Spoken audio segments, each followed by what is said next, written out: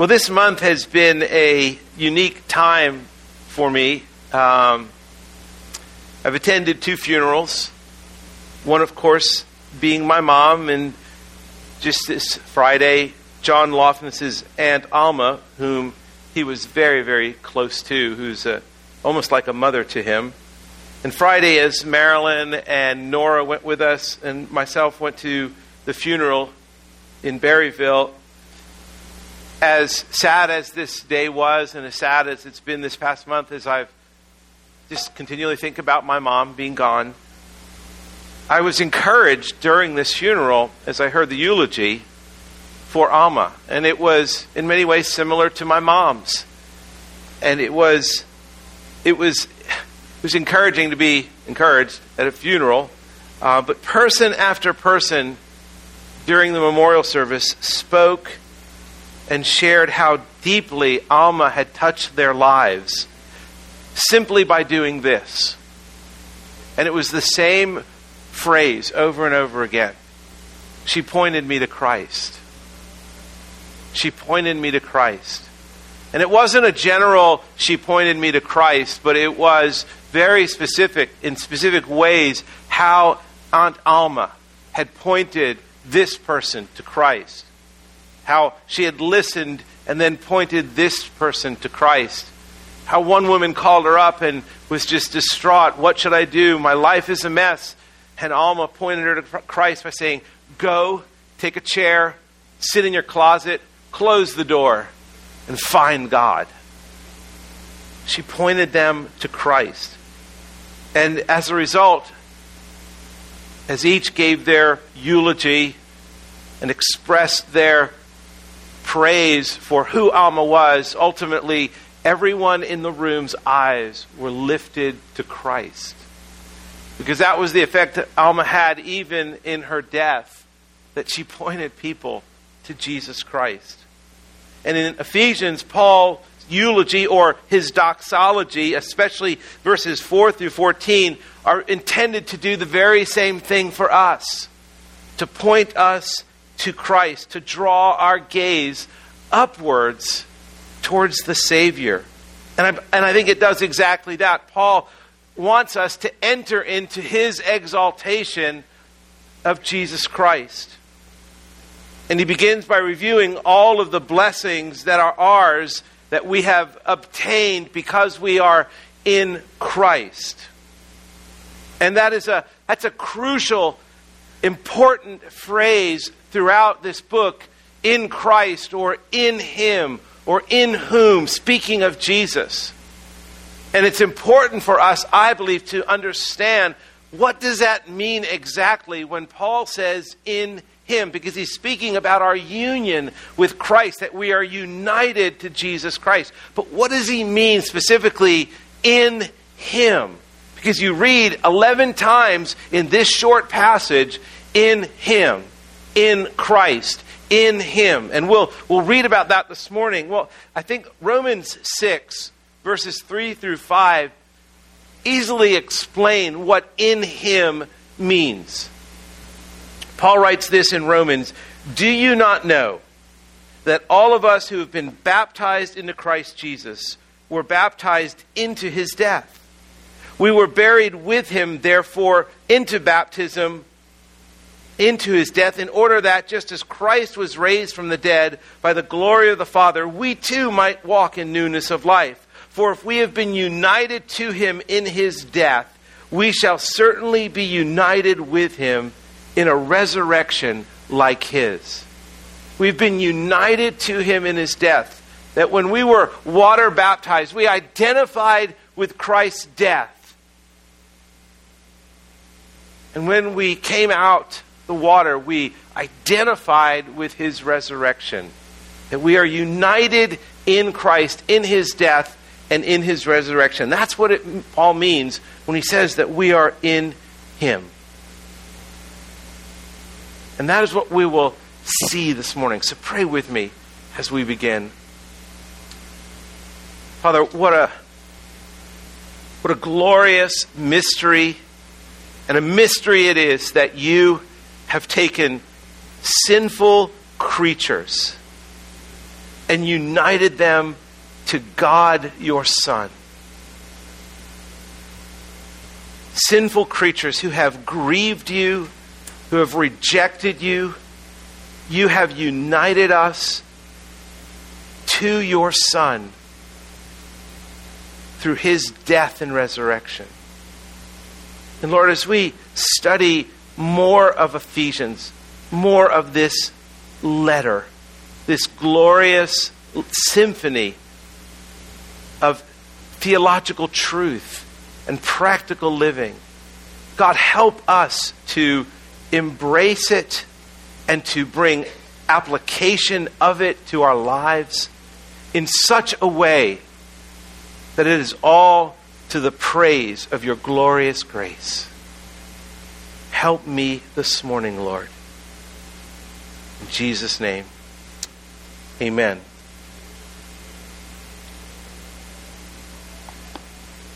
We're a new church. We are setting the tone and foundation for our future. And one of the ways we are doing that as we are meeting on Sunday mornings, and we're just a month into it now, but one of the ways we're doing that is by the reading of Scripture.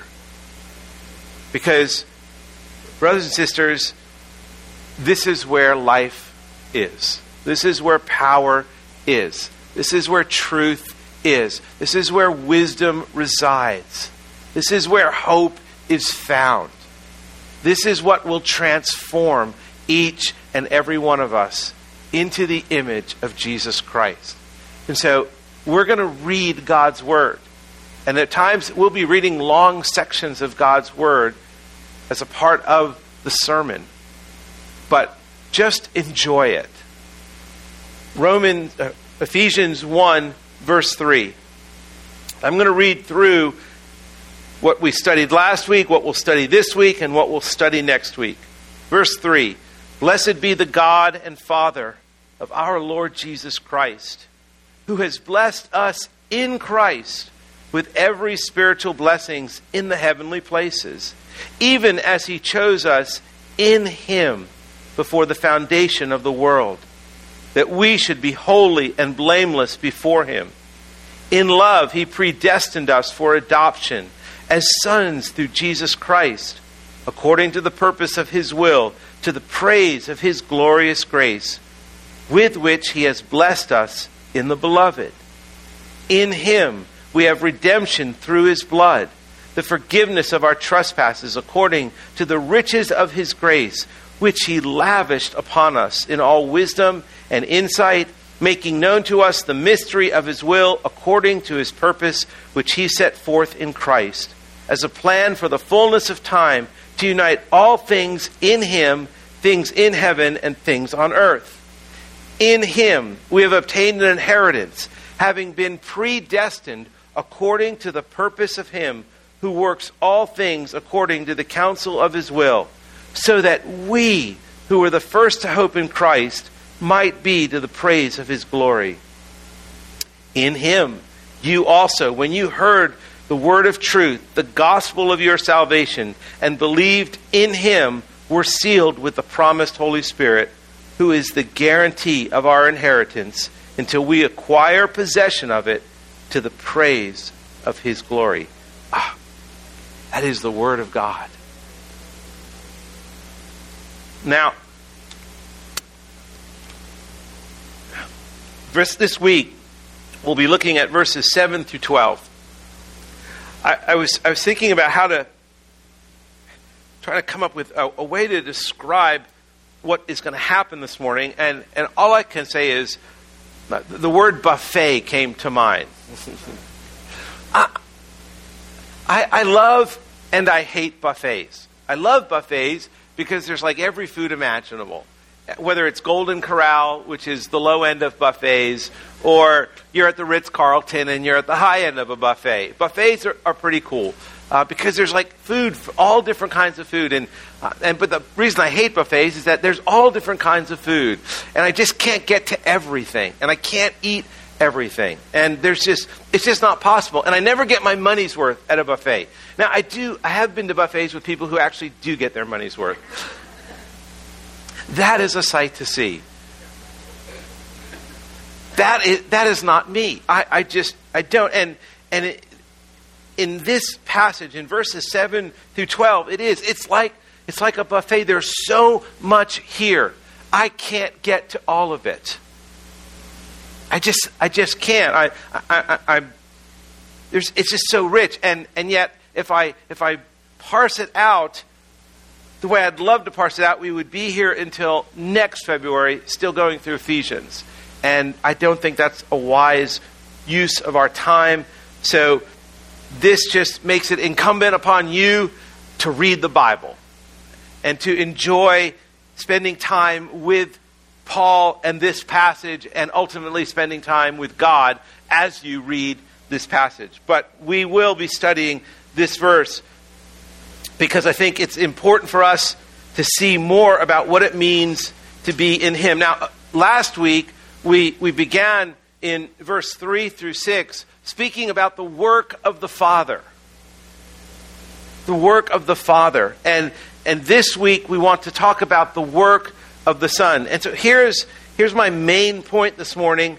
Redeemed by Christ, we have gone from grievous sinners to forgiven saints by His immeasurable blessings, that we might praise His immeasurable grace. Let me read that again. Redeemed by Christ, we have gone from grievous sinners to forgiven saints by His immeasurable blessings, that we might praise His immeasurable grace. And last week, the 2 points of our passage were the object of our praise, which was God the Father, and the reason for our praise, which was that we were chosen and predestined in Christ to be holy and blameless. We were chosen in Christ, predestined to be adopted as His children, because in love, God predestined us. And so the first section we studied last week was about God the Father. The section we'll study this morning is about God the Son. And the section we'll study next week is about God the Holy Spirit. And what Paul has just brilliantly done here in 12 verses is given us just this wonderful explanation about who the Trinity is and what they do and how the Trinity works in our lives. Understanding our doctrine of the Trinity, it is God is one in 3 persons and each fully God. That's the Trinity, and that's what Paul is explaining to us here. And so this morning we're going to look at the work of Christ, built on that foundation Paul laid in these beginning verses about the work of God the Father. That we were chosen before the foundation of the world, before mankind ever fell, that we were born again in love, in the love of God the Father, who chose us to be in Christ, that we would be holy and blameless and adopted. And that's our foundation for where we step into this passage this morning. And the main points this morning are the same as last week. Last week, it was the object of our praise, God the Father, and the reason for our praise. Well, this morning, the object of our praise is God the Son, Jesus Christ. Paul's doxology was originally started first towards the Father and now towards the Son. And look at how Paul describes the blessings that we have in Christ. Starting with verse 3, God has blessed us, God, our Lord Jesus Christ, has blessed us in Christ with every spiritual blessing in the heavenly places. That's what is going on here. Paul is describing all of these heavenly spiritual blessings. He's telling us what they are. And so in verse 7, he begins, in Him we have redemption through His blood. Paul lists out our Redeemer. Jesus forgives our sins. Jesus has lavished us with His grace. In verse 8, Jesus gives us wisdom and insight into God's mystery. In verse 8. In verse 10, He'll unite all things back to God in Christ. In verse 11, He has given us an inheritance. That is why Jesus, God the Son, is the object of our praise. Our first point. We see the work he has done.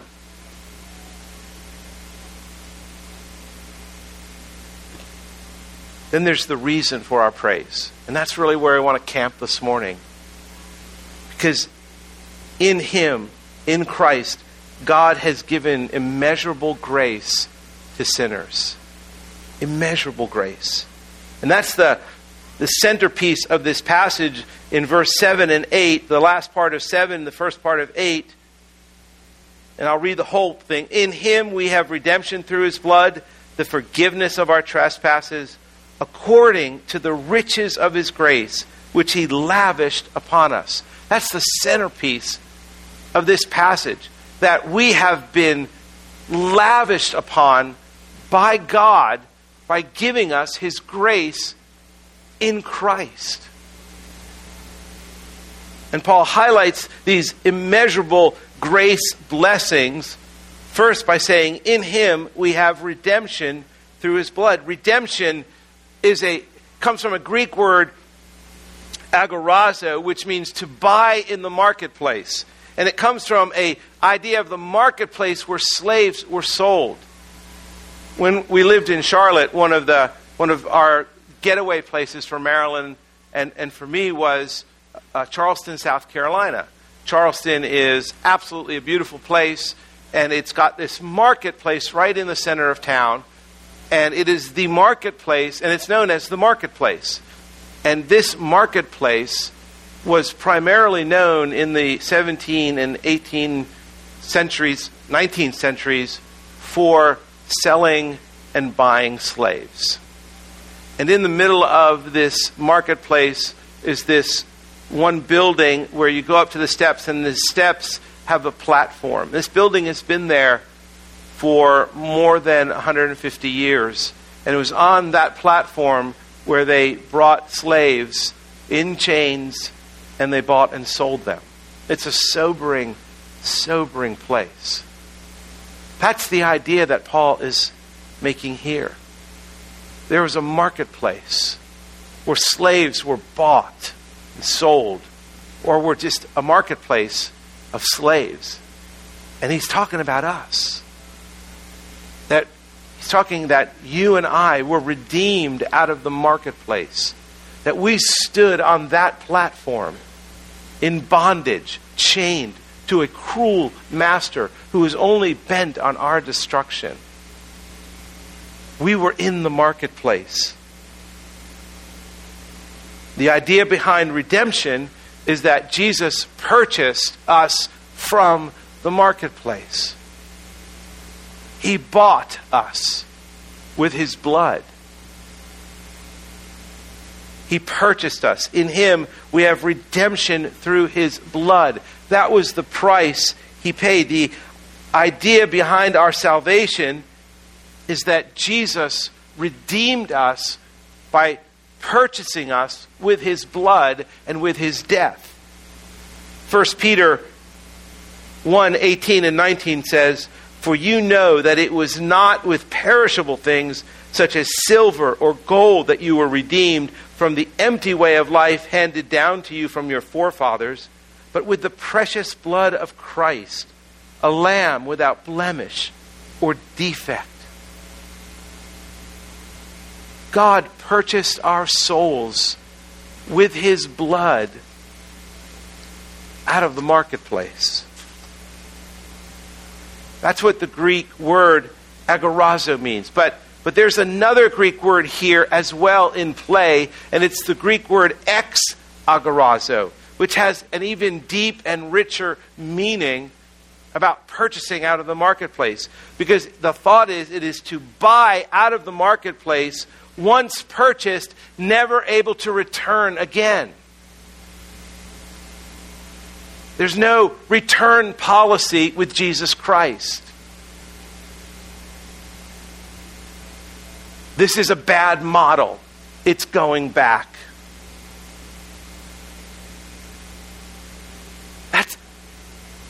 That's what election is all about. That's what this wonderful doctrine of being chosen in Christ before the foundation of the world is all about. Once chosen, you are not being returned. You are not going back. God has made it permanent in Christ. Blood was shed. James Boyce says this about this section of Ephesians: Jesus purchased us so that we might be taken out of the marketplace and never returned again. In other words, redemption is eternal, irrevocable, never to change. Because blood was shed. But it doesn't stop there. Not only are we redeemed, Paul says, in him we have redemption through his blood, verse 7, but also the forgiveness of our trespasses, according to the riches of his grace, which he lavished upon us. The primary result of redemption for the Christian is forgiveness. Redemption brings something. It brings God's forgiveness, a central truth in both the Old Testament and New Testament when speaking of salvation. There is forgiveness. The Greek word for forgiveness is aphemi, which simply means to send away. And the idea is that when you are forgiven, not only have you been purchased and redeemed, but you are forgiven. God sends away your sins. The idea from Psalm 103, God takes our sins as far as the east is from the west. He throws them away. Because the blood of Christ has been shed. I grew up in a Jewish family, and there was a day every year that as a kid you totally don't understand and you really dislike. It's called Yom Kippur. It's the Day of Atonement. And on that day, as a Jewish family, you have to do a number of things. You go to the synagogue. You spend a good portion of the day in the synagogue. You also spend a good portion of the day not eating. You're required to fast on that day. Now, I like buffets and I hated fasting. And that Day of Atonement didn't mean a lot to me then. But when I came to Christ and understood the Day of Atonement and what it means, and in that Day of Atonement, two things happened. The high priest was given 2 lambs without blemish. One lamb suffered a brutal and violent death.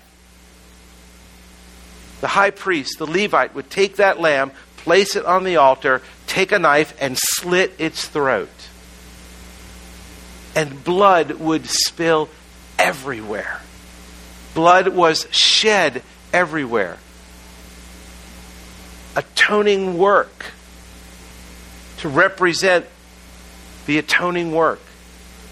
That lamb stood for what we read now as the shed blood of Christ. But then there was another lamb. And that lamb was taken out as far into the desert in such a way that it could never find its way back. And then the priest would place his hands on the lamb's head as a symbol of placing the sins of the people upon that lamb. We get that term scapegoat from that. And then that lamb was sent out into the desert, knowing that that lamb would not return. That's the idea behind forgiveness. That God has taken our sins upon the head of Christ. He has shed the blood of Christ so that we could be forgiven, that our sins would be as far as the east is from the west. It was a sober and it was a serious day in the life of Israel when that happened. But one thing did not happen. It did not actually remove people's sins. It was not permanent. That's why the Day of Atonement happened every year. It was only a picture of what God promised. A permanent removal of sins through the blood of Christ. Jesus carried away our sins, never to be returned, throwing our sins as far as the east is from the west, so that we are forgiven. Our sins are sent away. That's the idea of forgiveness. Now, we face a battle in this realm. Because when we do sin, there are times when rather than quickly turning back to God, we're tempted to be discouraged and depressed by our sin. And to add to this, we have this adversary who immediately jumps in to accuse us and to condemn us for our sin. He wants us to believe a lie that God holds our sins against us still. And it is not true. It is not true. But it's easy to lose sight of that in the haze of guilt and condemnation. To lose sight of our forgiveness in Christ. It just becomes fuzzy to see. And our perspective is off. Everything is proportionally wrong in that situation. We don't see clearly anymore who we are in Christ. Years ago when my son David was, I think David was probably 3 years old, he used to have these toys, Fisher-Price, Play School, Little People.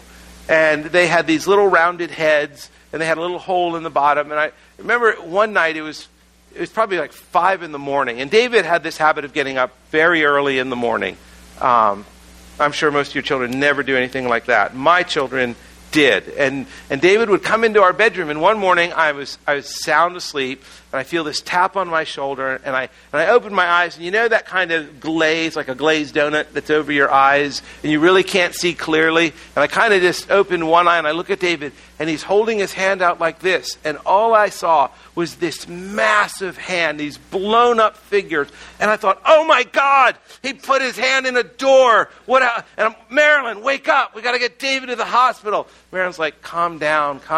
What do you mean calm down? Look at his hand. And she goes, they're just Fisher-Price children on his hands. And that's all they were, just little Fisher-Price children. And David's like, Dad, see?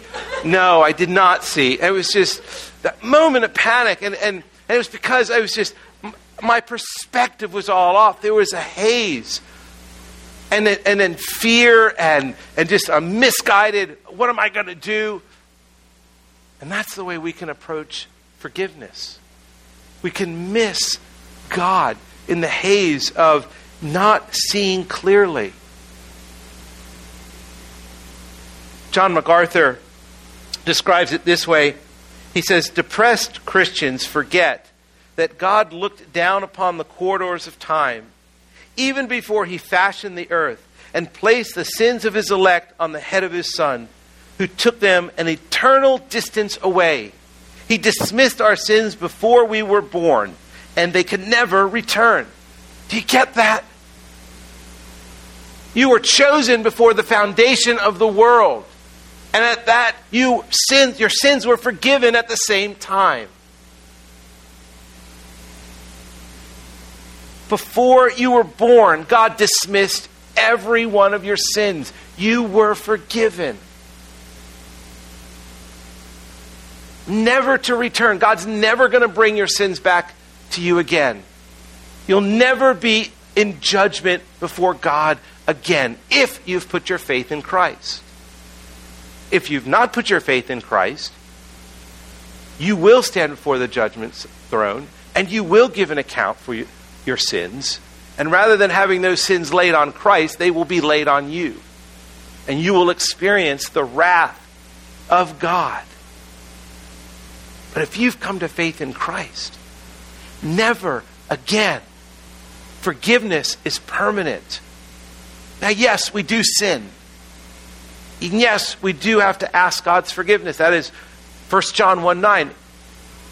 If we sin, if we confess our sins, he is faithful and just to forgive us and cleanse us from all unrighteousness. But God is not waiting in heaven, ticked off, unforgiving. They are permanent. Forgiveness in Jesus, yes, it is undeserved, but it is free and it is complete. It is complete.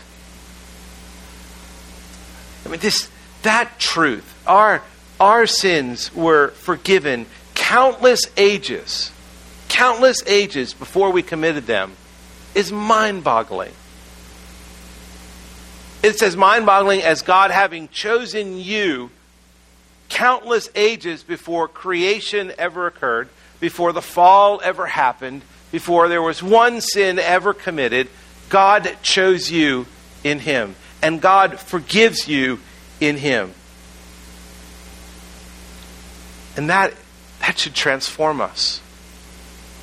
That should transform us.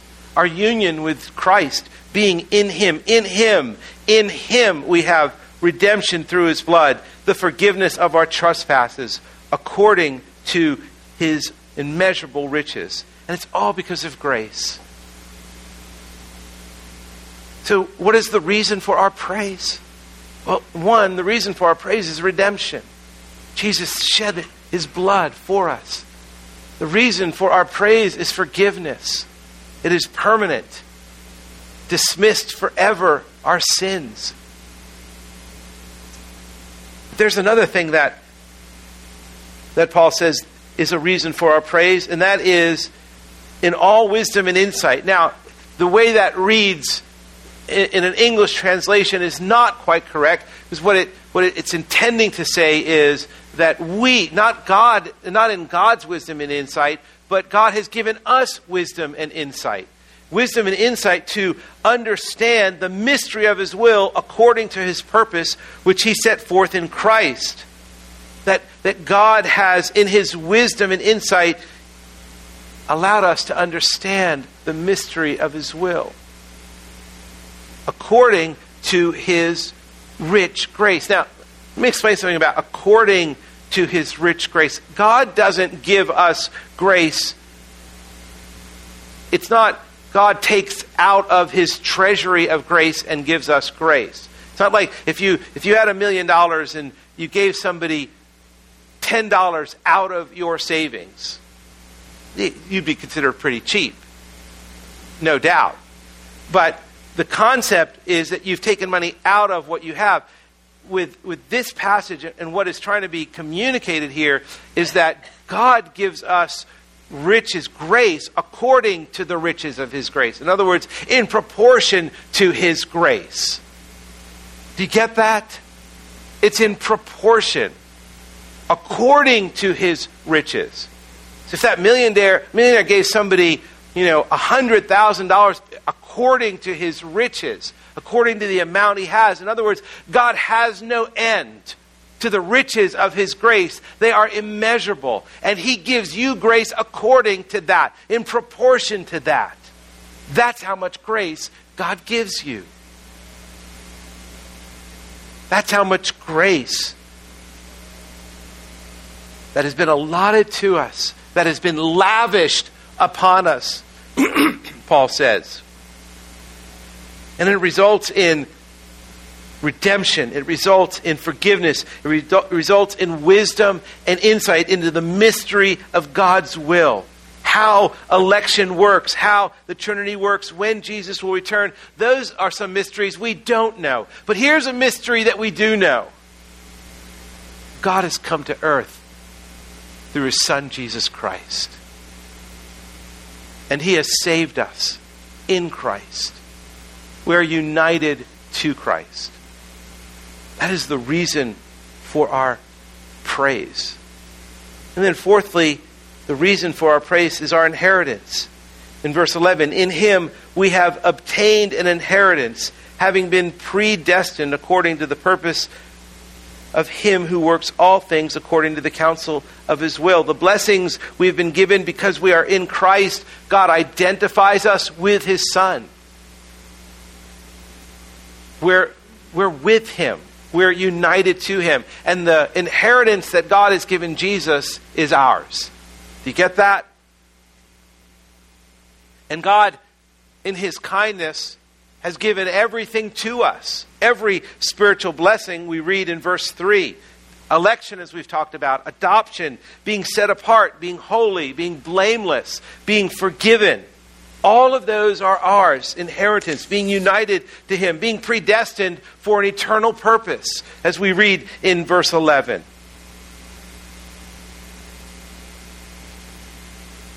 And then there's the future. Another spiritual blessing, which is in the end of verse 10, as a plan for the fullness of time to unite all things in him, things in heaven and things in earth. There's a day when God will unite us all. We live in a world that is fractured. We live in a world that is broken. We live in a world that is in opposition to one another. And this passage, this promise, this blessing that Paul says that one day that will all be done. You will all be united to Christ. And then in verse 12, Paul ends so rightly where he began, so that we who were the first to hope in Christ might be to the praise of his glory. Remember at the end of verse 6, he talks about election, being chosen in love, being adopted. And at the end of verse 6, he says, to the praise of his glorious grace. And then at the end of what the work of the Son has done, he says, so that we who were the first to hope in Christ might be to the praise of his glory. It's not just our words that are the praise of God's glory. It's our lives. It's who we are in Christ. God looks at us as those redeemed in his Son, and he gives praise. He gets praise for it. He gets praise for it. What's our application for a passage like this? Other than praising, which that is the primary application, that is the primary purpose of this passage, is that we would end in praising God. But I want to jump off just a bit because I mentioned this earlier. There is, I believe, a battle for forgiveness. To believe that you are forgiven. Because there are people in this room, there are people in my life I know that sometimes they just don't feel forgiven.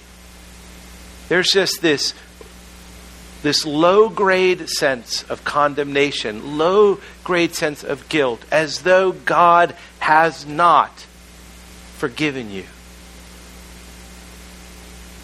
Isaiah 44:22 says this, I've blotted out your transgressions like a cloud and your sins like a mist. Return to me, for I have redeemed you. I have blotted out your transgressions like a cloud and your sins like a mist. Return to me, for I have redeemed you. Listen, when you don't feel forgiven, your tendency will be to distance yourself from God rather than to draw near. And when you distance yourself from God, the result is you have no desire to praise him.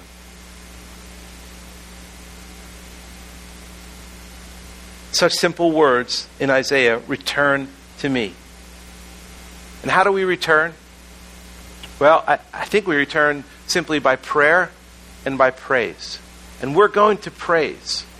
We're going to finish with a song this morning. If the band would make their way up, we're going to praise. But one of the things I also want to do is I want to pray for people this morning. And so if Larry Wethge and Larry Earls and your wives could come forward, if we could pray, if you desire prayer, you are battling this, sometimes I don't feel forgiven. You are battling the sense of low-grade condemnation and guilt. You are battling its lack of joy, a sense where I just don't feel like I can praise God. We want to pray for you today.